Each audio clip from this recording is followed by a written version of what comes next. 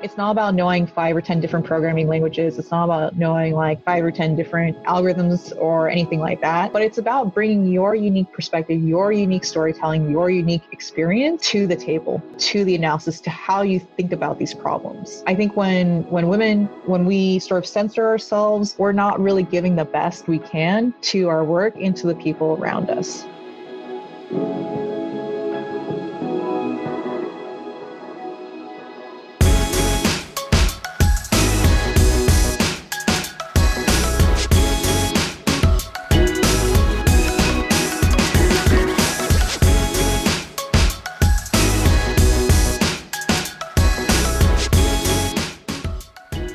What's up, everyone? Thank you so much for tuning in to the Artists of Data Science podcast. My goal with this podcast is to share the stories and journeys of the thought leaders in data science, the artists who are creating value for our field through the content they're creating, the work they're doing, and the positive impact they're having within their organizations, industries, society, and the art of data science as a whole. I can't even begin to express how excited I am that you're joining me today. My name is Harpreet Sahota, and I'll be your host as we talk to some of the most amazing people in data science. Today's episode is brought to you by Data Science Dream Job. If you're wondering what it takes to break into the field of data science, check out dsdj.co/artists with an S for an invitation to a free webinar where we'll give you tips on how to land your first job in data science. I've also got a free open mastermind Slack community called the Artists of Data Science Loft that I encourage everyone listening to join. I'll make myself available to you for questions on all things data science and keep you posted on the bi-weekly open office hours that I'll be hosting for our community. Check that out at artofdatascienceloft.slack.com. Community is super important, and I'm hoping you guys will join the community where we can keep each other motivated, keep each other in the loop on what's going on with our own journeys so that we can learn, grow, and get better together. Let's ride this beat out into another awesome episode, and don't forget to subscribe, follow, like, love, rate, and review the show.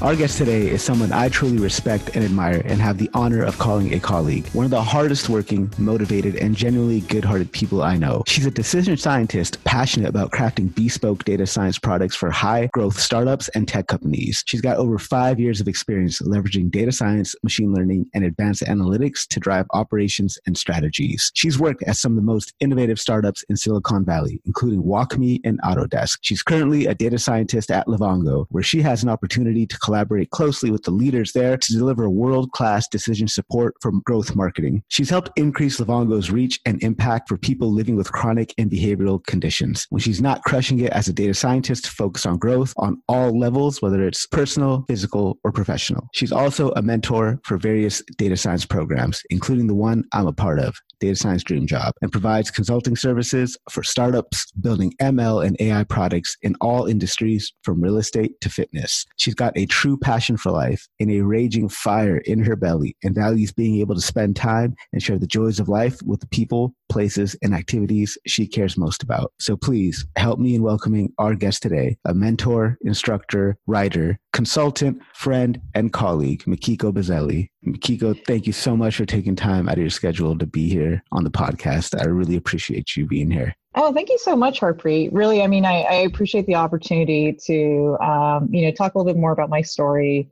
and hopefully inspire people who, think to themselves, day in, day out, man, like I really wish I could do this work. I don't know how to get into the field. I wish there were people like me. What do I do? Yeah, and your journey into data science, I think, is one of the most awesome stories of just straight raw hustle, motivation, and desire to make an impact that I've heard in a long time. And I think a lot of people can learn from your story. So I was wondering if you could walk me through the career path that's brought you to where you are now. When I talk about my story, the 3 sort of themes I like to emphasize for people are, first off, that there's opportunity all around you if you just open your eyes. The second theme I really like to sort of emphasize is the sort of the MacGyver mindset, you know.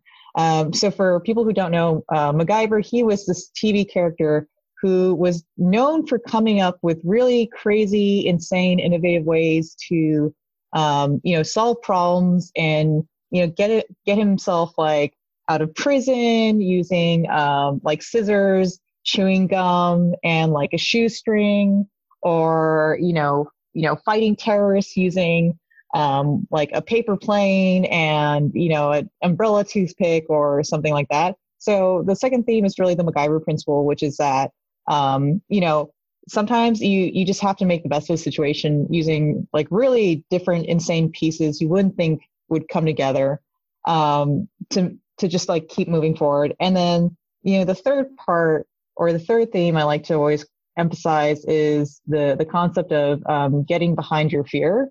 The psychological prison is actually the most effective prison. Viktor Frankl, he was this Holocaust survivor who was known for his book, I believe, In Search of Meaning. And, he writes a lot about essentially the psychological toll on the mind that being, in a camp took, but also this idea that the human emotion, the human mind, that's really the last place of freedom of expression that individuals have. It's their most powerful tool of expression, and one which will allow them to kind of escape the horror around them. So those are the three themes I like to emphasize when talking about my story, because that's really kind of how I've approached every opportunity. So, when I was first growing up, I grew up in a typical, I'd say, middle class, like Asian tiger family situation where, as I was going through high school, the kind of the goal for me was to, pick one of the Holy Trinity, right? Which was doctor, lawyer, engineer. That was kind of the expectation for me going to college, was that ideally I would go into the medical profession as a doctor. And so consequently, I took like every AP honors class in high school you could think of. I was the captain of the fencing team and the head of the paper, and won a bunch of scholarships and all this stuff. So so I went to college, gone to UCSD for biomedical engineering. I thought I had this passion for becoming a doctor and sort of saving the world. And then I spent 5 years. I spent 5 years essentially bouncing around from major to major, because at some point I kind of realized that, first off, I had this, I think, idea of like scale, which is that the medical industry and field scales, right? And as we can see with the COVID crisis, that's not quite true, right? Doctors cannot scale beyond the patients that they're seeing. Healthcare systems cannot scale beyond their capacity. So, when I went into the program and I was doing this aid work in other countries like Honduras, I just kind of experienced a lot of the sort of bureaucracy that sometimes comes in the medical field. And I was very disillusioned, so I bounced around from major to major, just trying to figure out what was my place. Finally landed in like anthropology and economics, because it made sense. Nowadays, the kind of work that I do, we actually call it decision science. But at the time, in the anthro-econ program, I was studying game theory. I was studying, behavioral ecology. I was studying the evolution of the human diet. I was studying all these different topics, which didn't seem to make sense at the time in terms of a cohesive career. So got into college at 2008, Zoom forward to 2013, right? Graduate with anthropology and economics, and then, graduate into the market with basically no marketable skills whatsoever. A lot of people tell me, like, a lot of the students I work with sometimes, they're like, well, you had, did you have like a quantitative background, et cetera? It's like, no, actually, I didn't when I first entered the economy, as a new grad.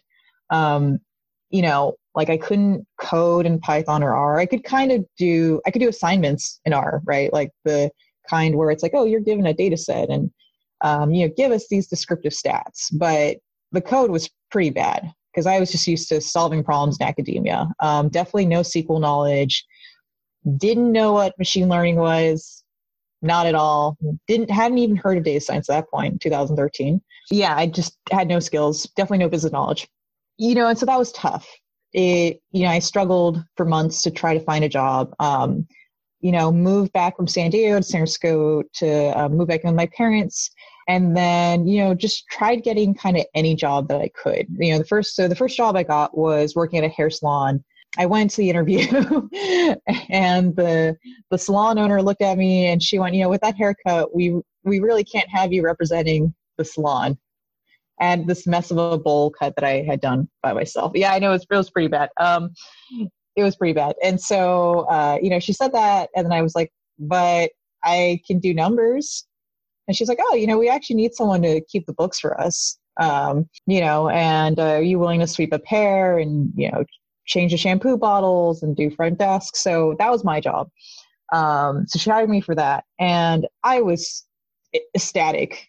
All my friends, from college, they were already working for, the big tech companies and, financial firms.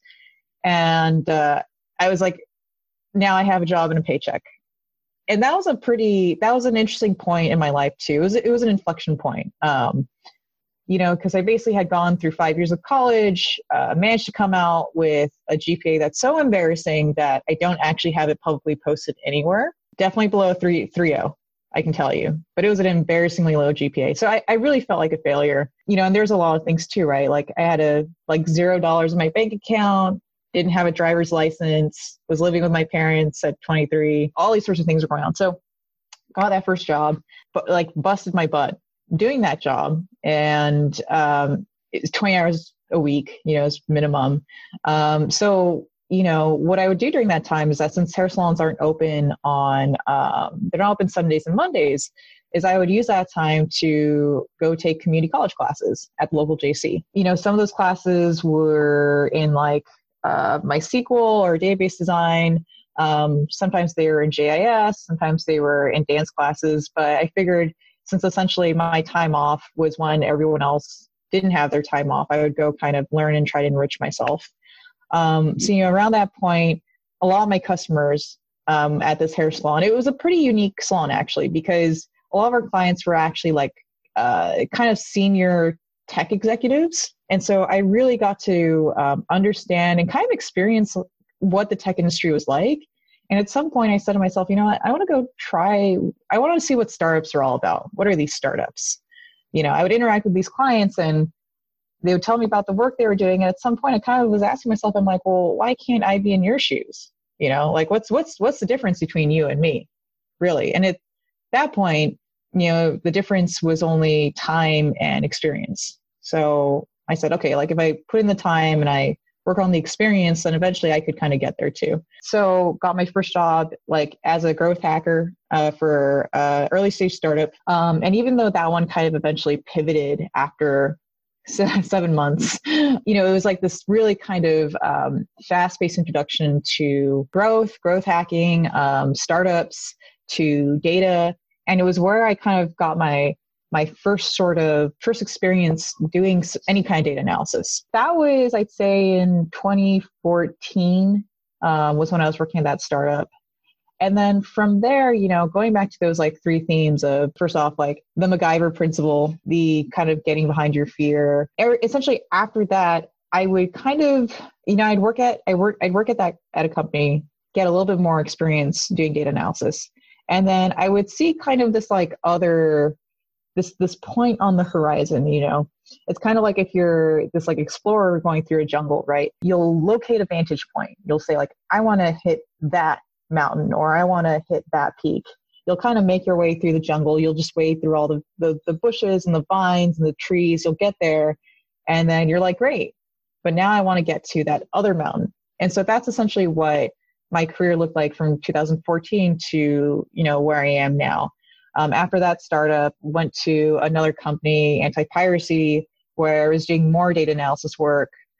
Still in R, still mostly doing ad hoc reports. After that, then I went to a solar company where I was doing sales and financial analysis. After that was then Autodesk, where I got hired for more of a hybrid data analyst, data scientist role, working on their construction products, looking at product adoption usage. Then after that was the WalkMe experience, where I was working as a senior data analyst for sales, doing a lot of sales modeling, forecasting, and then finally to my data scientist job at Livongo, where I currently work on growth, which is a super interesting area. And it's also, it comes full circle. My first job in the startup world was working on growth, didn't have a clue about it. Now, right now at Livongo, my work is, helping to empower our growth team to, enroll members into our health programs, whether it's diabetes, hypertension, weight management, prediabetes, and then also to help ensure that, those members are really making use of those platforms and programs, even right now during COVID. Wow, that's awesome. That's such a interesting path into data science. And thank you for sharing all that, being so vulnerable with kind of the ups and downs on your path here. And I think the real key to success is being able to draw on all these previous experience that are seemingly unrelated to data science, but you kind of package it and put them together in a way that's going to be able to draw on your previous experience using, that kind of MacGyver principle you're talking about to be successful in any situation that's in front of you. One thing that's really important, I think, to convey to any aspiring data scientist is that it's not just about math, programming, or technical skills, right?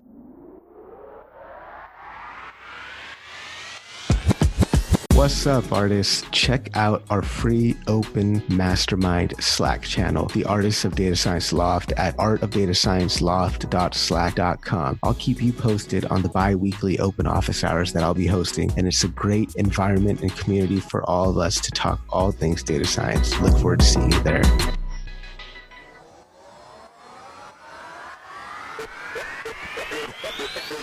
What would you say is one thing that you picked up from your work before data science that you feel is most definitely contributing to your current success, whether that's, a soft skill or a technical skill? Yeah, absolutely. So I would say actually, and they've done similar research in terms of looking at engineers who eventually become leaders in their space, or like a chief technology officer or a director of engineering. And so at some point, your technical skills don't really matter as much as some of the softer skills. And, one skill set that to me is actually kind of my value proposition is my product and business knowledge. So, or another way to say it is thinking like a business owner, thinking like a business or product owner.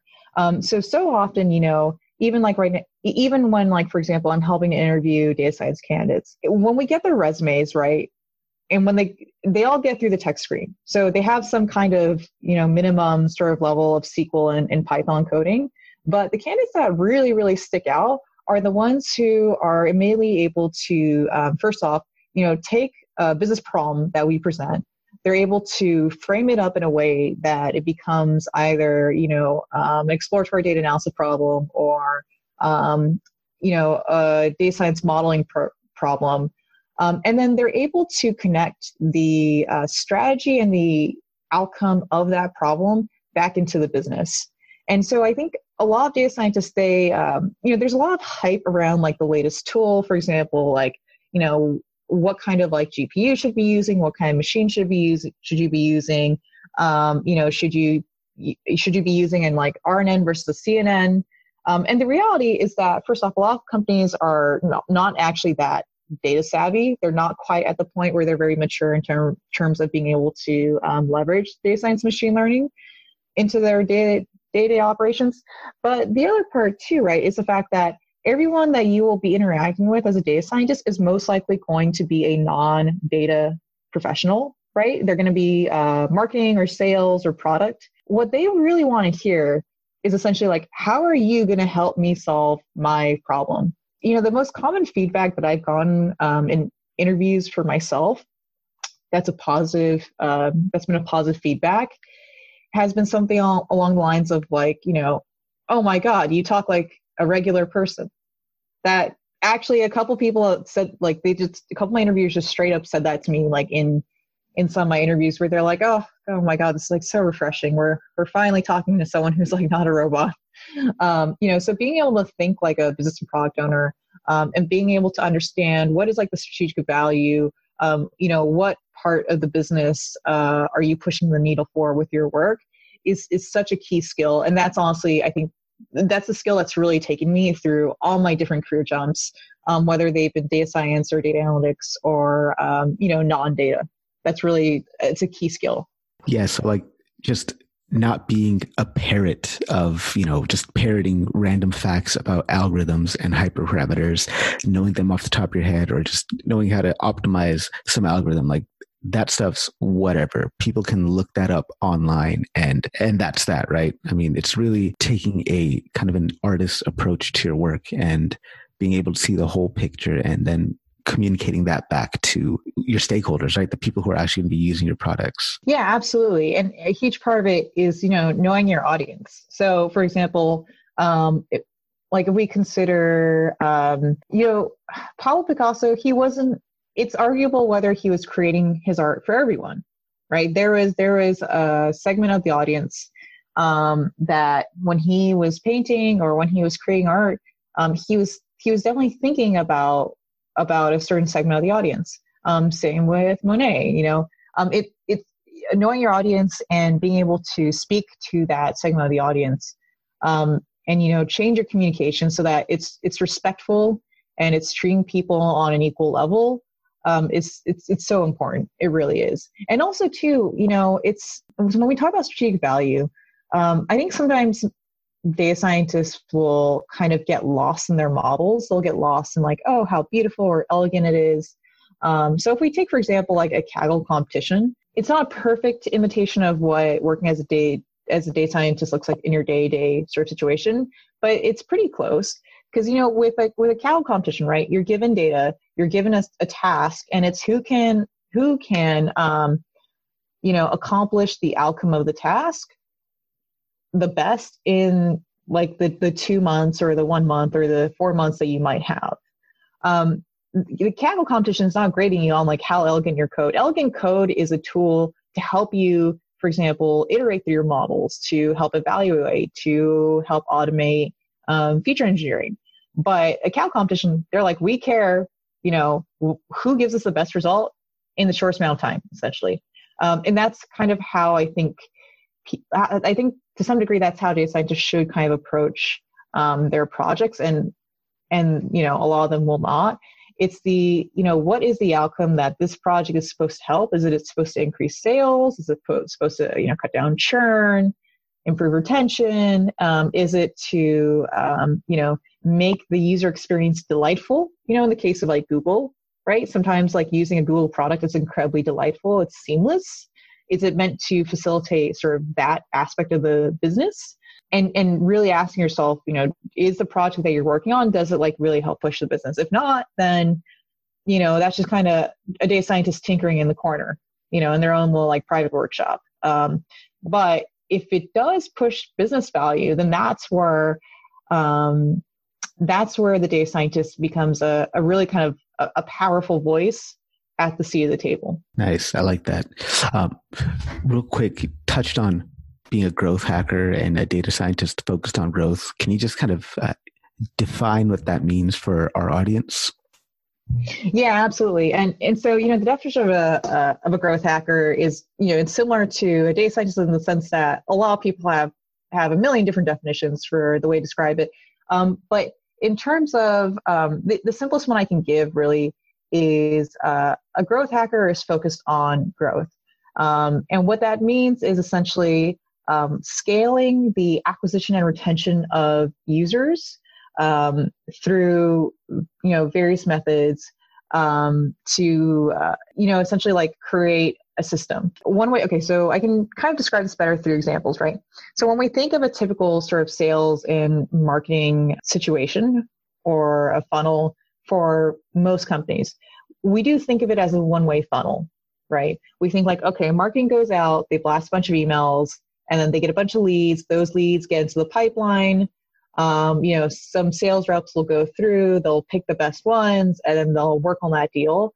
And instead, growth systems are all about how do we create these loops where it's, in terms of a growth loop, what it should sort of cover is acquisition, monetization, engagement, and retention, right? And it just becomes this loop, and it's creating the system of loops such that, people are constantly sort of engaging with your business. They're constantly adding value, constantly deriving value. And through that, you essentially create growth, not just in terms of getting new users, right, who maybe come to your company because they read some content marketing or because they were referred through like a Twitter link. They come to your company and then they continue, adding value through their own content, through their own engagement. Maybe if you're, for example, a gaming company, this person takes like they take a video of their gameplays, they post it, so that's what a growth hacker is focused on. Growth hacker is focused on finding, using programmatic methods, using insight about, how digital marketing and the different kind of marketing and sales channels work, and creating systems for that to continue delivering value to the business. Another way, I guess, to think about growth is that people said that this growth is what advertising agencies should have been focused on 20 years ago, right? And they're essentially using data to make a lot of these decisions, and to constantly grow the business. And that's really the focus of growth. So, as a growth data scientist, what that actually means, right, is that I work with the growth team. And I do a couple things. One thing I do is I provide them insight into not necessarily just how their campaigns are going, because growth marketers typically do tend to be a little bit more technical, I'd say, of like the sales and marketing crowd. But giving them insight into how their campaigns tie into like user engagement, helping them programmatically segment users, helping to forecast leads that are coming in. Even, for example, coming up with machine learning models to do a couple of things, right? Like predict who's going to churn out, or who we're going to have issues retaining. It could be recommending specific content, so getting people more engaged, or keeping them engaged in our product and services. It could be, even, for example, understanding if they're potentially at risk for getting COVID. Thank you so much for that. Appreciate that. Kind of shifting gears a little bit here. I remember reading about your lifelong mentor and fencing coach, Alfred, in your Medium story, which, by the way, if you guys haven't checked it out before, make sure you check out Mikiko's series of posts on how she broke into data science. But the advice he gave you when you're going through some rough times, can you share some of that advice with our listeners and how that's helped you in your journey to becoming a data scientist? Yeah, absolutely. So, even more context.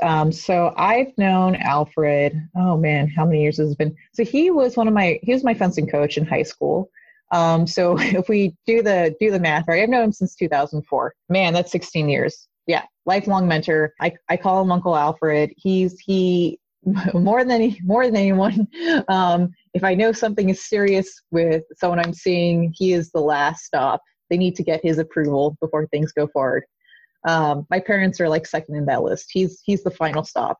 I have a huge regard for him. So, the advice he gave me, so when I was first working at that hair salon, going back to that feeling of, oh my God, what am I doing with my life? Did my parents really just pay for my college degree for me to sweep up hair and, to have my hands dyed purple from all the color correction shampoo? I felt like I was in a really low place. Even when I finally was able to move out, my parents' place, and find my own apartment, it felt like it should have been a victory, but it was sad. And I was like, man, what did I do in my life? He would say to me, you're going to look back at this time and you're going to realize how valuable the lessons you learned were. Would really talk to me about how there's humility and taking pride in the work that you do and the level of quality you provide, irregardless of what that job is. Cal Newport, he writes about this in a book called So Good They Can't Ignore You. And that was essentially Alfred's advice, which is that, if you're going to be if you're going to work as a front desk girl at a hair salon, you better be like the best front desk girl at a hair salon. You know, if you're going to sweep hair, he's like, you better be the best hair sweeper. You know, and he learned a lot of these lessons because, you know, when he grew up in San Francisco, so his parents were farmers as part of a co-op. And so he would go help them sell at different farmers markets. You know, so that's how he learned sales and marketing, you know, and he would help out his family. And he also had that experience too, you know, where in the US service workers they're not always given the kind of respect and dignity they sort of deserve as valuable contributors to our society. And so that was like, those were the lessons that he really helped teach me, was the feeling pride in the work that you're doing, really kind of believing in yourself, and also making sure that every day, you know, you take steps towards that goal. Now he's an incredibly, last actually 20 years at least, he went to college, he dual majored in mechanical and I think structural engineering. Now he's an incredibly successful engineering consultant. His clients include, you know, Google, Genentech, Gilead, Apple, you know, huge clients, has a beautiful house in San Francisco, is raising 2 amazing boys with his wife. You know, he's got this really kind of enviable, amazing life. And it helps taking that advice from him, because I know that he worked at it like day in, day out. It was hard work. It was time and effort, but it was also like believing in yourself, you know, because I think something that I did experience at the hair salon, which really drove me to go into the startup world, essentially being kind of mistreated, you know, so people would come in and they would sort of treat me as if I was stupid, or they would definitely say like really kind of mean things when like the hairstylists weren't around, you know, they would make fun of me. Even like I remember there was this one client who came in, he was number 40 on, I think, Forbes Midas list. In case anyone isn't aware, the Midas list includes essentially all the wealthiest multimillionaires in the US, and also internationally, who have the Midas touch. Everything they touch turns to gold, right? Early investors of Salesforce, of Google, of Facebook, of Square, Twitter, you know, so, and I remember he came into the salon, and the stylist was like, you don't even get to go near him. You don't say anything to him. You don't ask him questions. And I remember like experiencing that, going like, what? Really? Like, I'm not like a bad person or anything. Now I look at it as like, okay, he probably was just like tired and stressed out, and maybe he just wanted some chill time in the salon. But, you know, those experiences were really formative. And that was a huge part of when I would look at these people and I would go like, what is the difference between you and me? Like, really? It's not just like clothes, it's not money, but like, how do I get from like behind the table to now being a client in one of the salons? And Alfred really helped me with that. Yeah, man, that's awesome advice. Especially what he said about just be the best at what you're doing, right? Like you need to treasure what it means to do a day's work, right? Work is really a chance for you to in any capacity, whether you think it's big or not, it really is your chance to do some type of art, to create a gift, to do something that matters, even if it's just changing the fluids in a shampoo bottle or sweeping hair. It's your opportunity to really express yourself in any way. So I thought that was really, really good advice. Yeah, it's about having that craftsman mindset. You know, it's about picking the skills that you need to work on and working on them every day. But it's also acknowledging that, you know, change is totally possible. You know, and that was the other kind of advice and you know, sort of things that he would tell me is he would say like, look, you know, Mick, your future is not defined by like this moment today. You know, so one of my favorite books is a weightlifting book, you know, that talks about, it's like an intro to the starting strength program. But what's great is that in the introduction, it talks about how, you know, a workout, the importance of the workout is not that workout itself. It is the workout and its place in a chain of workouts, in a sequence of workouts that eventually leads you to have this amazing like body and physique.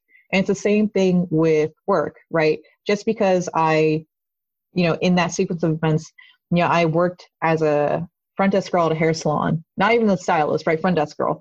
There was nothing to say, right, that I could not eventually become a data scientist, right? It was one job, it was one day, but you do something a little bit every day, it compounds over time. And if you do it intentionally with this craftsman mindset, eventually you will like reach your goals.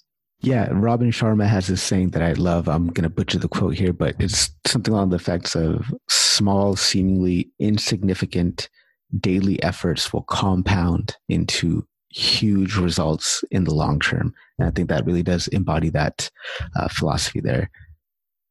One of the things that I respect most about you is your commitment to helping aspiring data scientists navigate the process of upskilling and the landscape of the job search. So tell me a little bit about where that desire comes from and what's the number one actionable tip you can share with our listeners with respect to upskilling. Yeah, absolutely. So, my desire to like help aspiring data scientists comes from, my experience of like really needing help. So, realistically, my serious foray into data science as a data scientist started about 2 years ago, I would say. When I was first starting off as that hybrid, data scientist, data analyst role at Autodesk, maybe. Yeah, 2 years ago. I was working on different projects at work, but I was running into a lot of difficulties. I tried building a customer scoring model, and I ended up having to do some kind of mix of of heuristic rules versus like some automation. But even things, for example, when we were trying to segment users, when we were trying to predict, which users we should go after to help sort of evangelize the product, I was struggling a lot. I just did not have the tools to be successful. At that point, I was still literally coding everything in Python or in R.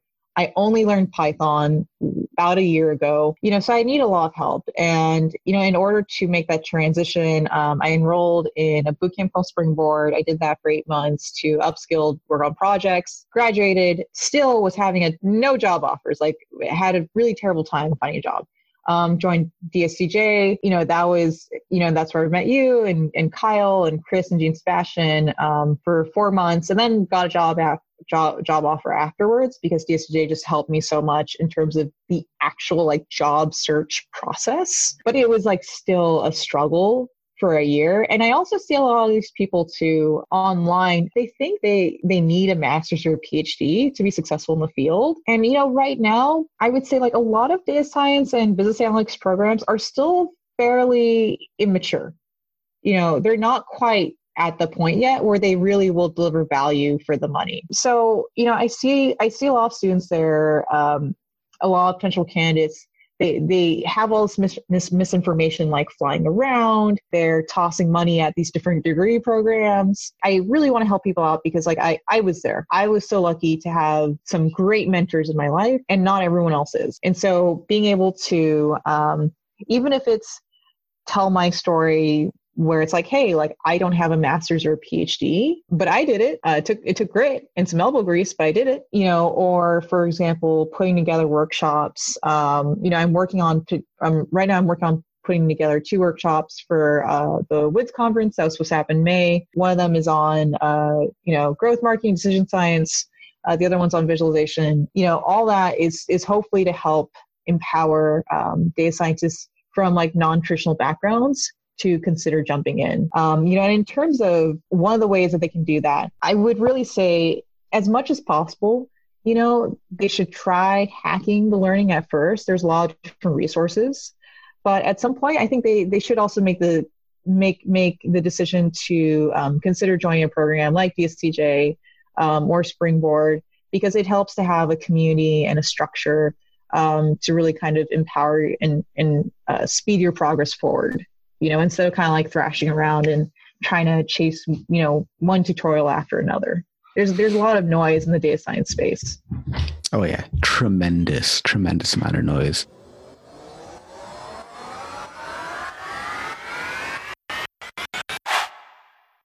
Are you an aspiring data scientist struggling to break into the field? Well, then check out dsdj.co/artists to reserve your spot for a free informational webinar on how you can break into the field. That's going to be filled with amazing tips that are specifically designed to help you land your first job. Check it out. dsdj.co/artists. But one thing that I've heard you talk about was this concept of mentors at a distance. Who would you say is your favorite mentor at a distance, and what's an actionable tip you learned from them that you think would help benefit an aspiring data scientist, or maybe even a data scientist who's already in the field? My top three mentors at a distance are definitely like Cal Newport, Ramit Sethi. For people who don't know Ramit Sethi, he wrote the "I Will Teach You to Be Rich" book, and he has a ton of offerings around that. And also Meg Jay. So she wrote this book, how it's basically like how the defining decade, how the 30s are not the new 20s. So these mentors at a distance, you just learn so much from them. From Cal Newport specifically, as it relates to data science, that principle of so good they can't ignore you. I'd say that's incredibly important. So funny things that my partner, Kartik, so he's director of advertising and creative design for Walmart.com e-commerce. And we actually always had this like pseudo argument about passion versus, passion versus skills or a grit mindset, it's so good they can't ignore your mindset. And for him, passion, especially in his line of work, I would say like passion is important for everyone. But for him, his belief is that you need to be passionate about something in order for you to go and make a career out of it. For me, I take the Cal Newport approach where you find passion in your career from getting really good at what you do. And when you get really good at what you do, that opens up the possibilities in terms of, freedom of work, creativity of work, being paid what you deserve, and a huge part, I think, of how you embody that craftsman mindset is, you strategically understand what are the areas that you should be working on. Ideally, you would apply the Pareto, like 80-20 rule, right? Which is that like, what is that 20% that's going to drive that 80% value? Like really understand what it is you need to work on. And then you set up a plan, you work on it, right? You maybe need to get like an instruction or a tutorial, but you do so very like strategically. And then once you've kind of learned that skill, then you work on the next skill that you need to learn, right? Really successful data scientists, they're not always doing the things they're great at. Like really successful data scientists, there are things that, they encounter in their job. Maybe, for example, they need to create some kind of model, or they need to use some kind of algorithm or some kind of tool set. Maybe they've never used TensorFlow, but it's kind of required by the product, by the business, and they go and they learn it. They're not always sticking with where they're comfortable. They're constantly pushing the boundaries of comfort, because that's essentially how you just become better, Oh, absolutely love it, man. Like I am now in the camp of the Cal Newport "so good they can't ignore you" view of passion. But before I'd encountered that book, I kind of fell into that natural passion type of thing, right? Like, oh, you got to find your passion and then pursue it. But then when you take that kind of standpoint, you're operating out of a mentality that every human being has a passion from the get-go, right? From birth, which I think kind of is a fixed-minded kind of point of view, right? Because passion can be developed and it can be cultivated, and you really truly uncover and discover this passion if you're persistently working on something, right? Because if you're not persistently working on something, then obviously it's not something you're passionate about. No, absolutely. Yeah, and when I was in college, there was a lot of pressure I felt because I was hearing this, like, you should find things that you should be passionate about. So in college, I was passionate about monkeys. Then when I look at realistically what the prospects were, it was either go into zoology, go into some kind of anthropological research. That wasn't really super interesting to me, but at the same time, I felt like I felt like I had no direction or rudder. I had no sail, because if you could make a career out of everything, then what was really meaningful? But by instead like limiting the conversation to, or structuring the conversation to, okay, what is this next thing you would like to do? And what are the next steps you need to do to get there? I think is a lot more productive and fruitful than to say like, okay, like what is this thing that you're going to love in 10 years? You're not really sure. Like I've definitely like, I've had hobbies and jobs and friends like just totally switch out in that time, like multiple times over in 10 years. So to me, it seems like unrealistic to go like, okay, well, like this is a career and this life you're going to have for the next 10 years. Even right now, for example, a lot of people thought they were going to get married or they thought they were going to have their job offer this year. And like, that just didn't happen, you know?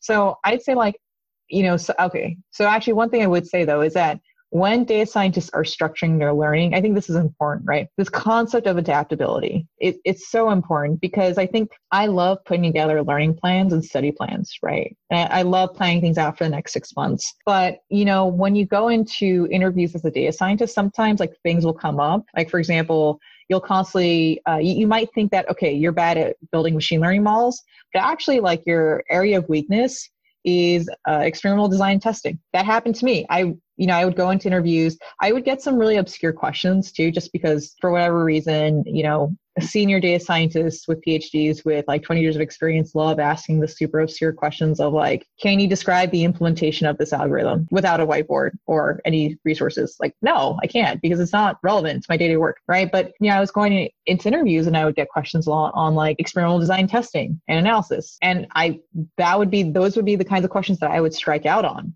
You know, it was crazy. I was like, okay, so maybe my machine learning and programming is not actually what's holding me back. So at some point I had to adapt my, you know, study plan to incorporate a lot more in, you know, experimental design and testing analysis. And the funny thing is that that's now like a third of the work that I do right now. They thought my knowledge was good enough to hire me, you know, to kind of incorporate and include that. But that was me being adaptable. And to some degree, right, like you can make these plans, but you always have to adapt and find another way to accomplish your outcome. And that was something that I actually learned through taking a bunch of Krav Maga classes, oddly enough. You know, so for people who I guess aren't aware, Krav Maga is this Israeli martial art, and the teacher I had for a few of those classes, he would give us this task, right? Like do as many push-ups as you can for 2 minutes. And essentially like, he wasn't saying that you had to do full on body push-ups, but he was like, find a way to do as many push-ups as you can, but never do a full stop. It could be you're on your knees and you do like a half push-up, or,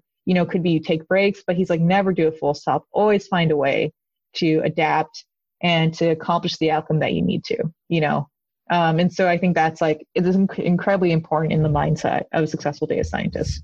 That's very, very powerful. Even in the pursuit of your goal, you're going to come through setbacks, but you need to just find a path to yes. I absolutely love that. Wow. So let's talk about being a specialist versus being a generalist. Could you give your definition of both terms and share some advice with aspiring data scientists or even data scientists who are in the field on picking which path would be best for them? Yeah, absolutely. So at least the way I kind of define a generalist versus like a specialist. With a generalist data scientist, you're expected to have a pretty like broad. So we think of it as not necessarily like a T-shaped skill, but a W-shaped skill set, right? And so just for context for people who don't understand this. So when people say they like a T-shaped skill set from an individual, what they're saying is that like an upside down T, they want like sufficient experience in like a broad set of skills, but for someone to be very deep in like one set. So maybe, for example, a data scientist, they have like the necessary amount of skills in SQL, in like getting data from APIs and web scraping and building models and building like reports and dashboards and like some like automation. But maybe like what they're like really amazing at is data visualization, like to the point that they're an artist. Or maybe what they're really, really great at is they have deep knowledge of NLP, or maybe of like spatial data, right? So when you're a general data scientist, it's actually more like it's like a squash W. You know, you need to be really good at getting data first off. Then you need to be really good at analyzing data through like exploratory data analysis, visualizations, through like descriptive measures. And then you need to be you're pretty good at doing something with it. It could be surfacing it into a report or dashboard, or it could be building a classical machine learning model, right? So that's like a general data scientist thinking they're kind of like a Swiss Army knife. But a specialist data scientist, and they usually tend to be a little bit more senior, because they found this niche or this area of data science that they're really really great at, or that they spend significant time exploring. They'll still have that kind of like, they're closer to the T shape, where they still have a broad base of skills. But essentially, like if you, for example, if you go into like a data science like war room or the office, right, and you're thinking to yourself like, okay, I have a bunch of like customer support emails or feedback. I really need to understand, what are the top things that people are talking about, and you're like, I need someone to help figure that out. You might go like, oh, I know this person has worked with a lot of text data before, and they'll understand that like, oh, you want essentially to accomplish topic modeling, and I know how to do that for you. Or maybe, for example, so at Livongo, we have people that do like generalist work, and then we also have people on the ML research side that are specialists. So one of the ML researchers, he has this like really deep experience in productionalizing and launching recommendation systems for health companies, right? And that's like a very kind of specific sort of area. He uses some of the same tools, but how he uses those tools to solve a problem, I think, is what makes him a specialist and also a very senior machine learning researcher. It's that kind of like that notion of foxes versus hedgehogs. I forgot which book that was mentioned. It might have been From Good to Great, maybe. The hedgehog knows one thing really, really well, but the fox knows a little bit about everything. Kind of shifting gears here now. I was wondering if you could speak to your experience being a woman in tech, and if you have any advice or words of encouragement for our listeners.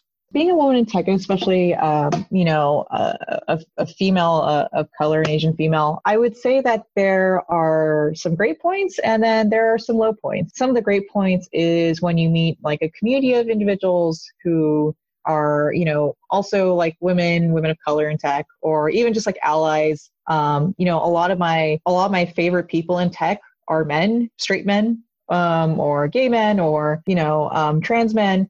Like there are allies, and when you meet those people, it's a fantastic experience. Like I would not change necessarily a lot of it, but there are definitely some low points, and some of those low points include, for example, like being harassed at work, or being harassed online.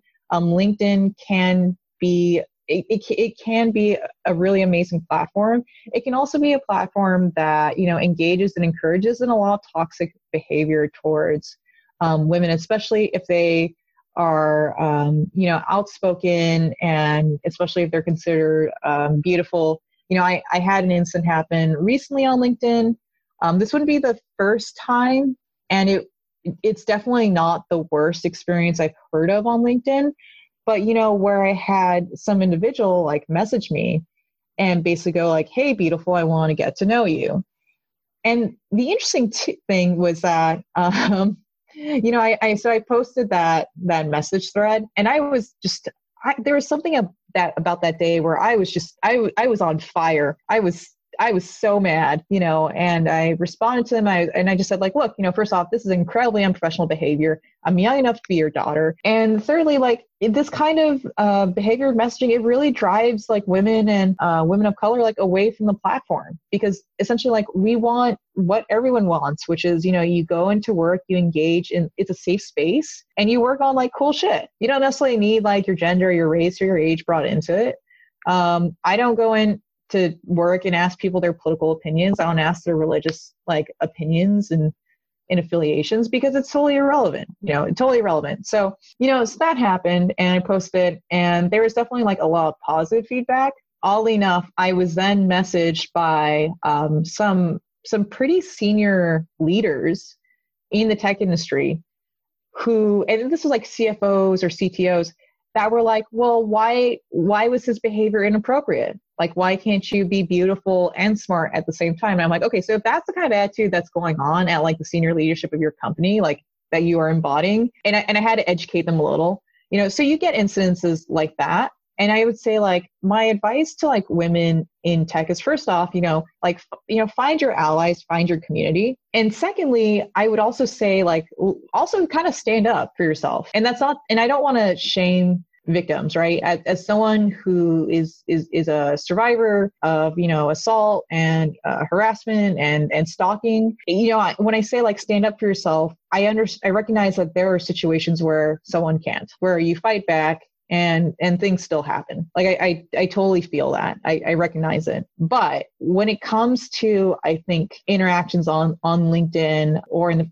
professional setting, I would say, if at all possible, like definitely stand up, like make your voice heard, because it just helps everyone around you. And then, my third advice for women in tech also is to not necessarily be worried about bringing their whole selves to work. So I talked to a lot of women women in tech, and a part of a bunch of like women in tech career groups. And you see these threads, these like, conversation threads where women are really worried about like, okay, if I dress up, or if I, like they'll dress down for work because they don't want to like emphasize their looks, or, they'll speak a certain way or anything like that. And, my advice would still be actually like, feel free to like bring your whole self to work. Feel free to bring your whole self to your work. As a data scientist especially, it's not all about the skills you list on your resume. It's not about knowing 5 or 10 different programming languages. It's not about knowing like 5 or 10 different algorithms or anything like that. But it's about bringing your unique perspective, your unique storytelling, your unique experience to the table, to the analysis, to how you think about these problems. And so that really is I think when we sort of censor ourselves, we're not really giving the best we can to our work and to the people around us. When we sort of censor ourselves, we're not really giving the best we can to our work and to the people around us. And that's not to say that we shouldn't be respectful, right? Everyone should be respectful to each other. Everyone should engage in respectful communication. But they shouldn't be afraid to be their most professional selves. And also I would say, sometimes if you're in an environment that doesn't encourage that, it's the environment, it's not you. Awesome advice. Thank you so much for sharing that. And I'm sorry you had to go through that horrible situation. On the flip side, though, you've been really encouraging and empowering, especially as a member of WIDS. I was wondering if you could talk to us a little bit about the recent accomplishment you've had with the competition at WIDS. Can you tell us a little bit about that, a little bit about the project and what that experience was like? Yeah, absolutely. So recently, I'd say about maybe last month, so WIDS, Women in Data Science, it's an organization was started out of Stanford, I believe, and their goal is to serve as a community of allies to give support and to encourage more women to come into the data science field. So, about, I'd say a month ago, they ran a 1-2 month long datathon on Kaggle, and it involved using MIT's GOSIS dataset. Now, the GOSIS initiative from MIT, so their goal is to aggregate ICU mortality information from all around the world, to then try to come up with some kind of generalizable risk model for patients that are coming into the ICU. And so they released a data set for the specific task of essentially like, can you come up with a model to predict ICU mortality? And there was a lot of challenges with this particular data set. So one of the big challenges, right, is ideally mortality is a very imbalanced classification problem, right? So in that sense we would hope that, of 20 people that are coming into the ICU, not more than one of them are dying, right? Like ideally we would hope that it's an incredibly imbalanced data set. The other, the second challenge is also, given that this data was sourced worldwide, we would hypothetically expect to see some differences in mortality from people who come from ICUs in, say, like the Asia Pacific versus people who come from ICUs in Latin America. We would expect to see differences in terms of like the population. So something that's like a big topic right now in, digital health and medicine is social determinants of health. And there's this idea that I think most people intuitively understand, right? That, where you grow up, like what part of the socioeconomic strata you're a member of, your geography, your education level, all these things will impact your health outcomes. So the challenges of like imbalanced data set, they come from different populations. For example, something that we realized a bit later in the competition was the way the trained test split was along ICUs. So hypothetically, you were creating a trained model on this trained data set, which could have potentially come from one set of hospitals, and then you have to test on another set of hospitals, which potentially have, a different population. So there was also some drift to manage, but it was a incredibly challenging, incredibly interesting challenge. It was myself and Michelle, Asan, and Susan. Asan and Susan are students of DSCJ. Susan recently got a job offer, which is great, right before COVID hit.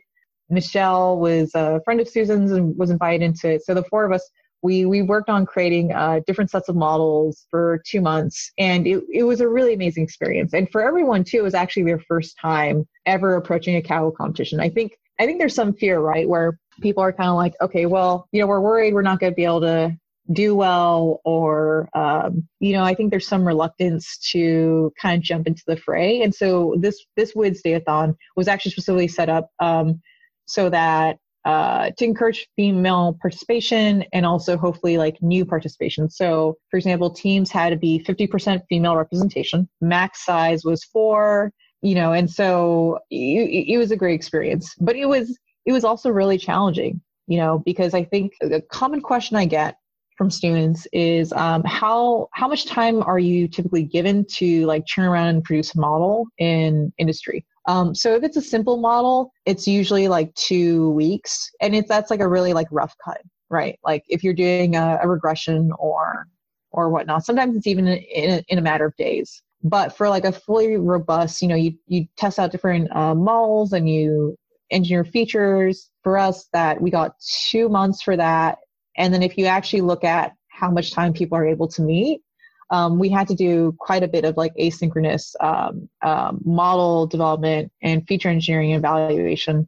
And also during the meantime too, I think each of us, we were doing some kind of tutorials or classes to kind of like get up to speed to like how you produce a model and like Kaggle competitions. So Coursera has, I think, this really great class, which is like how to win like a data science Kaggle competition, or how to win a Kaggle competition. That was incredibly important, useful in our endeavor.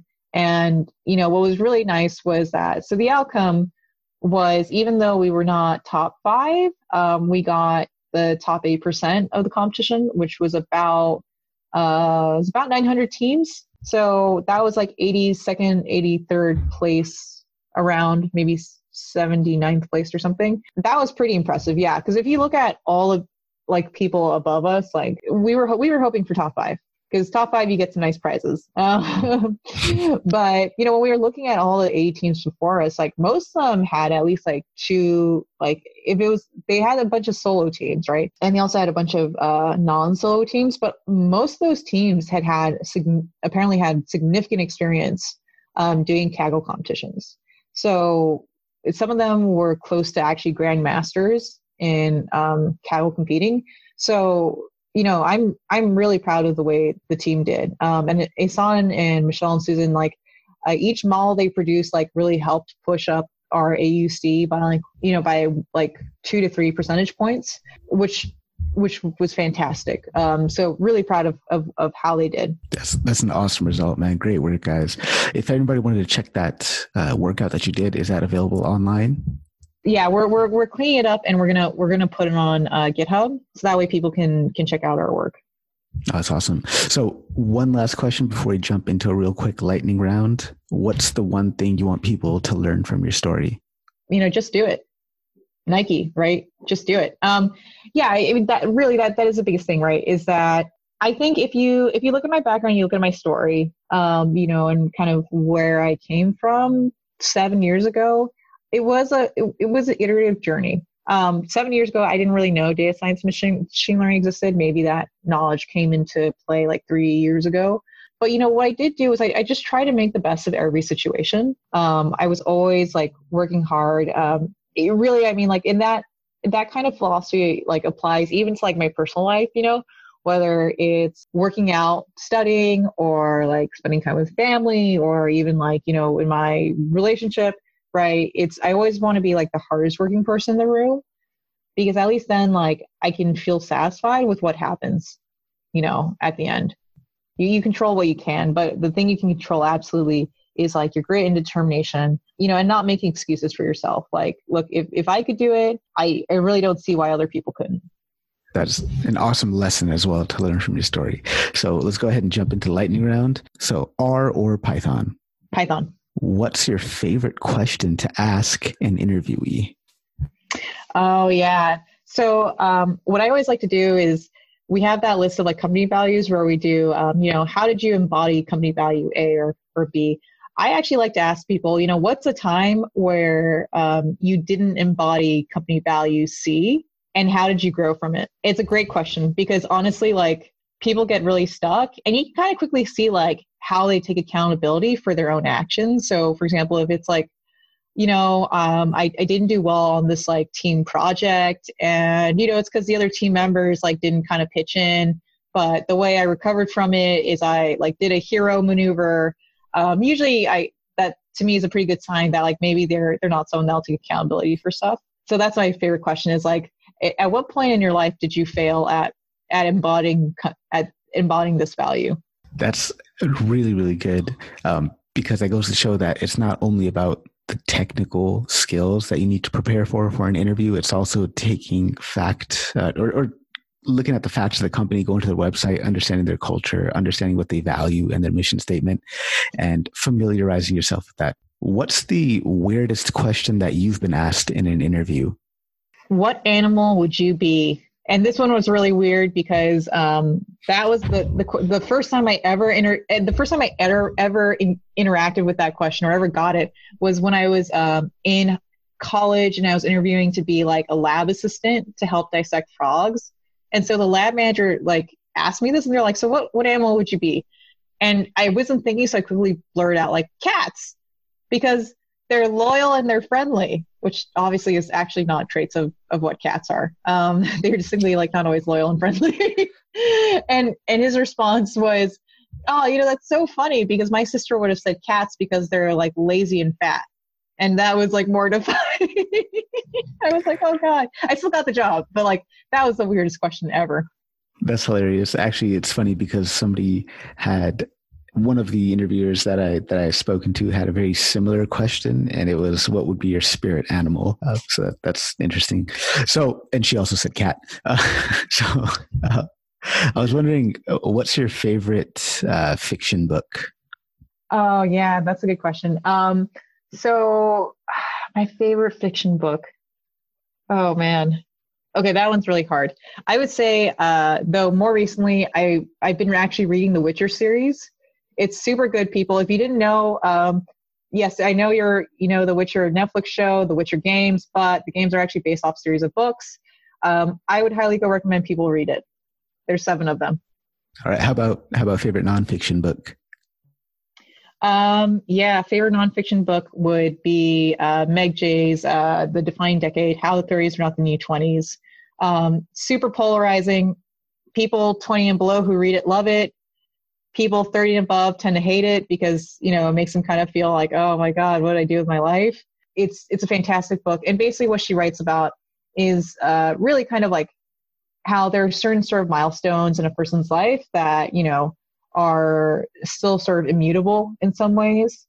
But that was also the first place where I encountered the, skills, not passion argument. It's a fantastic book.